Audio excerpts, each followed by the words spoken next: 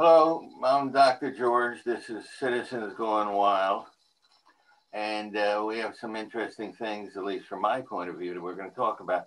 But first, I decided to start with a few jokes. I am on 2 diets. I wasn't getting enough food on one. That's not very good. Let's try again. A cold seat in a public restroom, a cold seat in a public restroom is unpleasant. A warm seat is downright scary. I had a little problem with my wife. We got a wedding invitation, and I wrote in the RSVP section, maybe next time. Apparently, this is not the thing you should say. Okay. One of the things that I'm interested in is the continuous slandering of Western civilization in general, and the United States and Israel in particular here. Since about the time of the French Revolution, intellectuals have tried to get in charge of things. And their method before the current method was Marxism, which divided the world into good and evil, capitalism and the West being evil, socialism being good. This was an analysis based on economics. As we go through history, mankind seems to have developed a habit of someone coming up with the idea that there is a key element by which we can understand everything. Freud said, focus on sex. Marx said, focus on economics and financial matters. And when we have this, we always have to posit the villain, and the villain is always the West. And the idea of the West being rich, in Marxist terms, was that the Western wealth came from plundering third world nations, from imperialism. Now, after Russia collapsed as a communist country, and after China became a kind of hybrid of a communist party but a capitalist economic system, people moved away from that as the source of good and evil in the world, and they started to focus on identity politics. Identity politics is the latest way of intellectuals interpreting the world, and interpreting in such a way is that they have the main power to guide society and to decide what is good and what is evil. Identity politics is definitely the way intellectuals emphasize. Culture replaced economics. Ethnicity replaced the class structure. Transgender rights. You wonder where that came from? Transgender rights replaced workers' rights. It used to be the workers were always oppressed. Now it's the transgender people that are always oppressed. White privilege replaced the bourgeoisie, that is the middle class. Instead of us admiring the middle class, we now damn it all to hell, because the middle class apparently is not interested in interesting sexual positions, and they're just generally boring and annoying. That's what these other people say. White privilege became important. Racism became important. Basically, identity politics became important. And this is where we are now. When this happens, people start not focusing in other areas. For example, in New York City, there's a tremendous problem now that you haven't heard about, because it's not part of the message that the politically correct want to be sending at this particular time in history. There's been an astonishing rise in both petty crimes and major crimes like murder in New York City. Yet I doubt that you've heard a word about this. You may have heard about this crime or that crime, this incident or that incident, but that's all. No one compresses this into a major issue. De Blasio is full-time now focused on identity politics and racism and white privilege and all that. But meanwhile, there's this fantastic story that is not being mentioned. there's been an astonishing increase in violent crime in New York City. Let me mention some things that should be on the news day and night. Devell Gardner, aged 1, was shot by unknown assailants on a past Sunday while sitting in his stroller, for God's sakes, at a neighborhood barbecue in Brooklyn. He later died of his wounds. Little kids, when they're struck by bullets, often do that. 3 other people were at the barbecue were shot. I think a 1-year-old sitting in his stroller should be a major story, yet most of you haven't heard about it. Not because you're bad people, but because there's no focus on that. There's only focus when there's an opportunity to insult, to injure, to reduce the power of white people, of men, of heterosexuals. The same day that this happened, where little Devell Gardner was killed, 2 other children, 12 and 15, were shot in Brooklyn and Harlem. That weekend that this happened, 64 people were shot. We had days in Vietnam where fewer people were shot. This is spectacular. This is extraordinary. It's incredible. It should be on everyone's minds and in their hearts, but it's not. It's not, because they can't wring any identity crisis and any identity blaming out of it. So it just goes by the side. The petty crimes have started to rise ferociously in New York City. A couple of months ago, there was a period of about 2 months when people were setting off giant firecrackers, which of course disturbed everyone's sleep. It's sort of funny, but it's not funny if you're the one that has to get up at 6 o'clock in the morning and go to work and pay attention while you're at work. This went on and on and on, and finally the police showed up enough times that it stopped.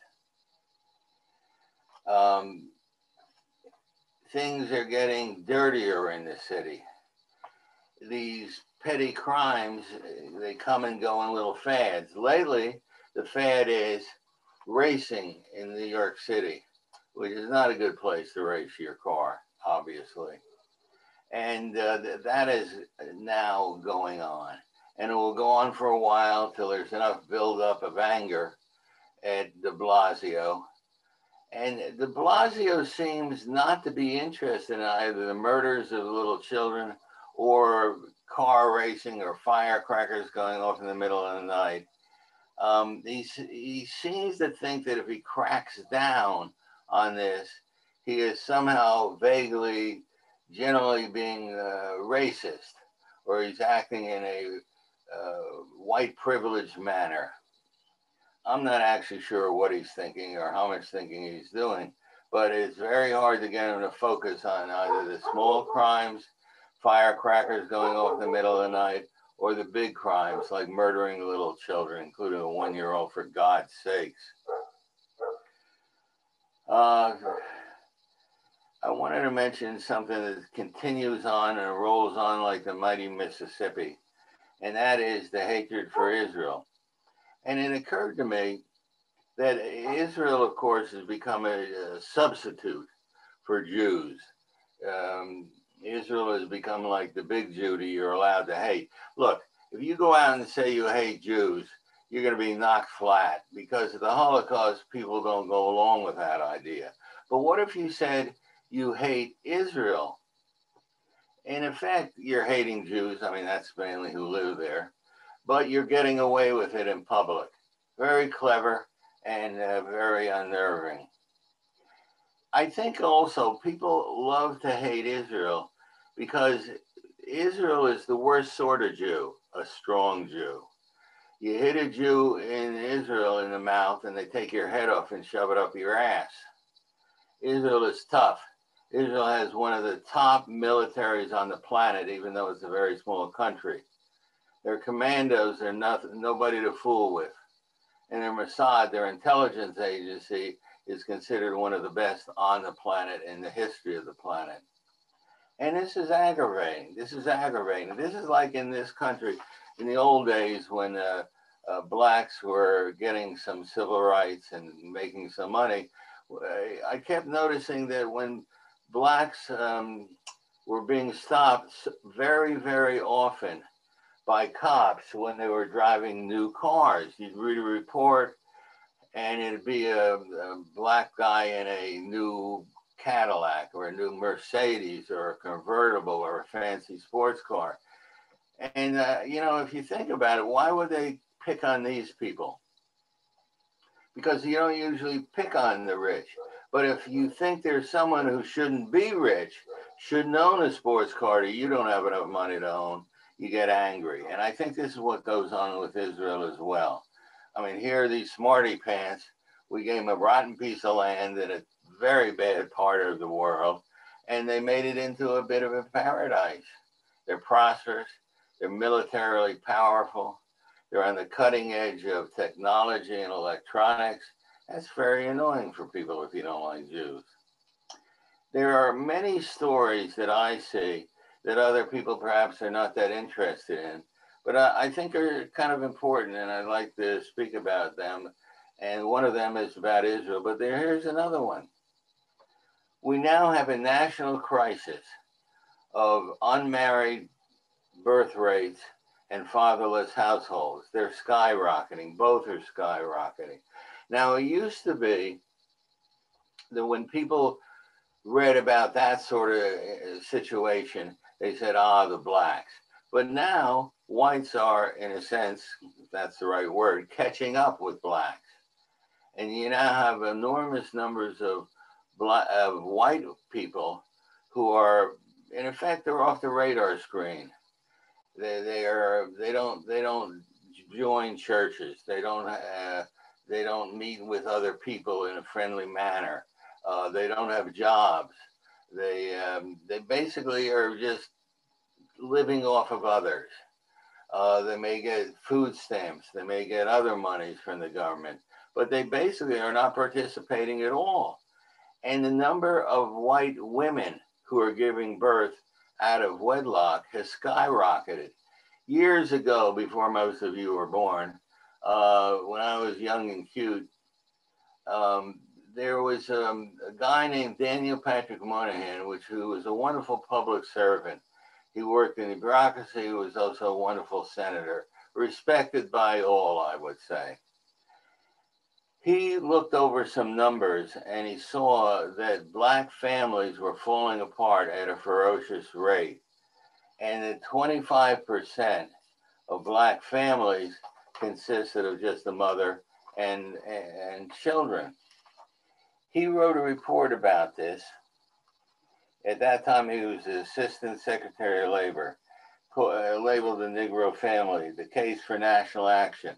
In other words, he wanted to help. He saw a terrible situation and he wanted to lean in and help black families. He ended up being yelled at because he was thought to be a racist because he pointed this out. Now, at that time, black families, the percentage of black families where there was no father involved was 25%.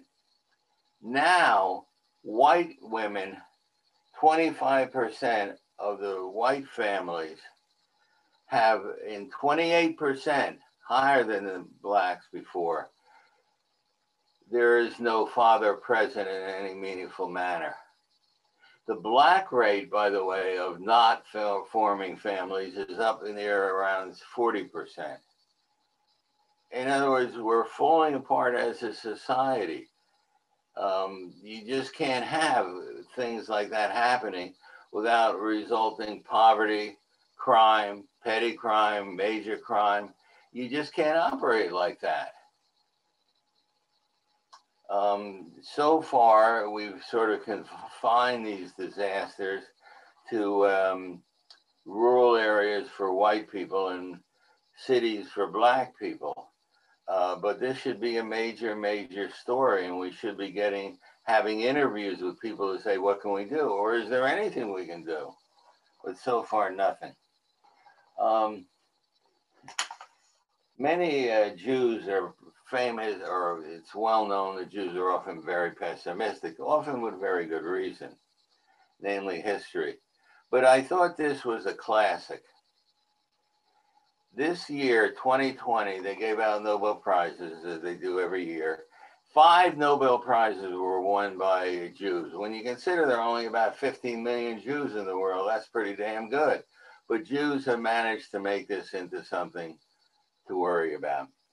Here's the headline, and this is from a Jewish source, the Allgemeiner newspaper. 5 Nobels in 2020, a last gasp of declining Jewish genius. Part of the Jewish genius is in taking something wonderful, we won so many Nobel Prizes, and turning it into a source of worry. What if this is the last time that we're going to have any geniuses? Well, I want to go on to something else that, again, should be stories. A lot of what I talk about is kind of fake news, not in the sense that 1 and 1 don't equal 2, but in the sense of news that is not news. Things that are not mentioned have become more important in many ways and many times than things that are mentioned. Here's something about refugees in the Middle East and Israel. Again, Israel has become like the punching bag for the world. People are always talking about refugees in Israel, and will the refugees from the occurred in 1948 be allowed back to Israel? What has happened is that in 1948, about 900,000 Jews were thrown out of Arab countries and came to Israel as refugees. And they lived as refugees for years in tents. But that isn't all of what has happened. Arabs left Israel, some forced, some not forced, and about 800,000 left what is now Israel. Okay, and they were considered refugees. Now, there have been other stories of refugees. After World War II, we had a tremendous number of refugees. About 12 million ethnic Germans who had been living outside of Germany in other countries for years, for generations, sometimes for centuries, were thrown out of these countries because the people in these countries were obviously very angry at Germans in general after World War II, and they wanted them out. At the same time, on the Indian subcontinent, there was a tremendous separation of the land of India into Pakistan and India, and people moved from one place to another. 14 million people were refugees. 14 million people were refugees. Okay. Where are these people now? Where are these refugees? There are no more German refugees. Germany took in the refugees and settled 12 million of them. In India, there are no more refugees. 14 million people were resettled. And what about the Jews who came to Israel after they were thrown out of Arab countries? Where are they? I'll tell you where they are. They're integrated into society. Every group of refugees has been integrated into society except the Muslim refugees, the Arab refugees that fled Israel for one reason or another. Why haven't they been resettled? There are only, by the way, about 30,000 refugees that go back to 1948. The Arabs consider their children and grandchildren refugees. No one else does. But at any rate, why haven't they been resettled in a proper manner? Because the Muslims, the Arabs, would rather be able to point to the refugees and say, look what Israel did. They made all these people into refugees and they're poor and they can't get jobs and they're sick. They could take in these people. There are only 30,000 actual refugees, but they don't. They have let some of the Arab refugees stay in other countries, but they have to stay in certain segregated areas. They're not full citizens. They often can't vote. And they're not full citizens, which means that they can't become members of different groups like an accountant or a doctor or a lawyer, things like that. And this should be pointed out. Just mention it from time to time, but it's not mentioned.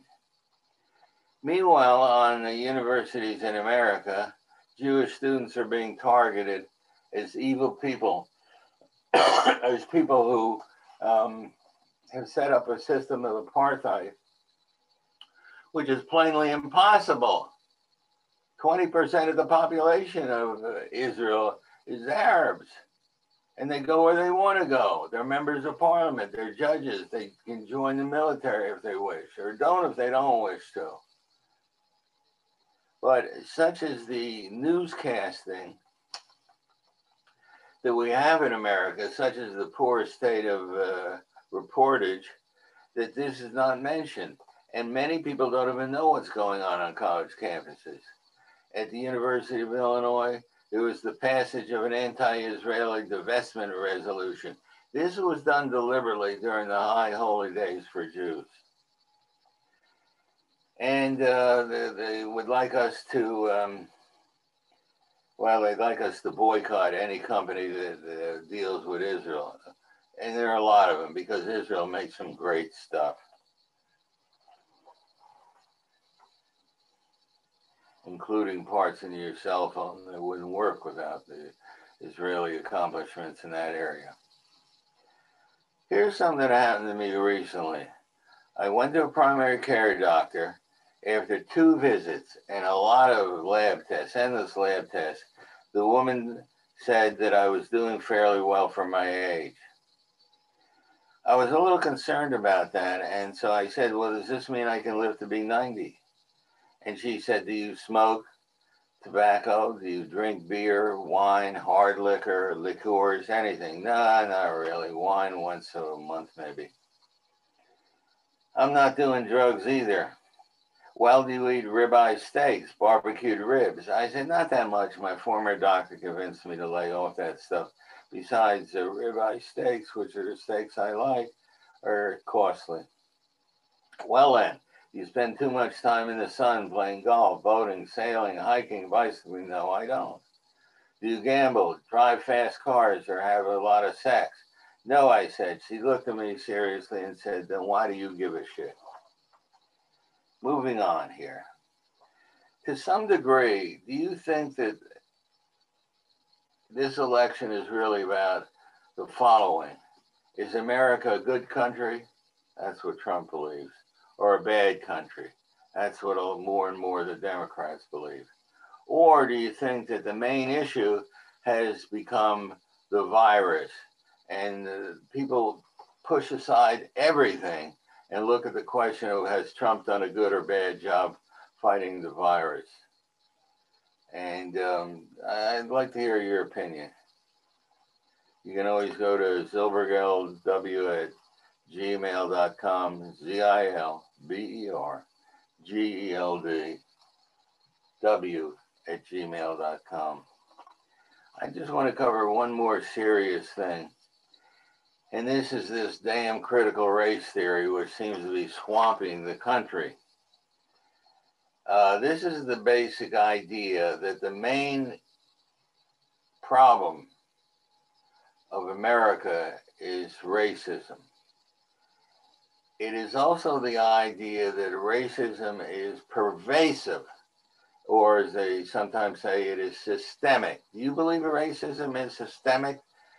There have also been efforts at convincing Americans that racism was the basis of the country, not liberty, not democracy, racism. And it still permeates our society and affects every part of it. This is, some people say this is racism, saying that critical race theory is correct. And one of the articles that I read about this said, abandon hope, all ye who enter here. I'd be curious to see if you think that everything should be interpreted through the lens of group identity and racism, which is what is being done more and more at schools. There are, at the University of Illinois, which I just mentioned, there's a big workshop going on about white supremacy and white privilege. And they basically say it's not up for debate. We're racist and that's it. Here's something I never expected to find. The Mathematical Association of America, which is the largest mathematical association there is, has vowed to use math to advance critical race theory. I always thought that was separate, but apparently not. Math and there's a program called Math Equity. I have no idea what that means.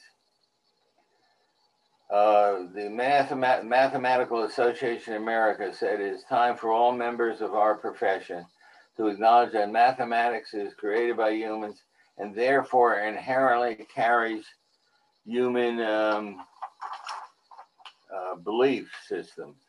And it must deal with the detrimental effect of race and racism on our mathematical community. It said, the critical race theory is an established social science inquiry which is grounded in a decade of scholarship, and we can no longer ban or not discuss racism in the arena of mathematics. So our goal is math equity. If you know what that means, you should tell me that. Here's another professor. He calls for all cops to be strangled. Let me go let that go.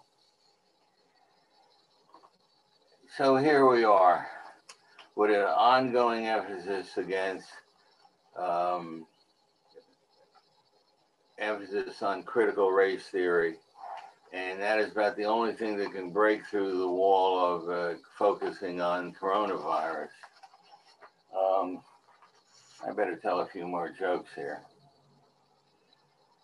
I want to be 14 again and ruin my life differently. I have new ideas.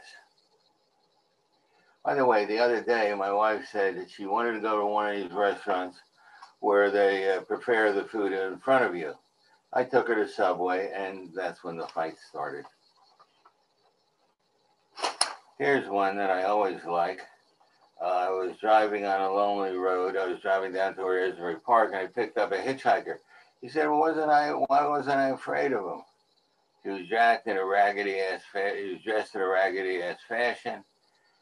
And he said, you know, he might be a killer. He might be a serial killer. I told him, listen, the odds of there being two serial killers in the same car at the same time was rare.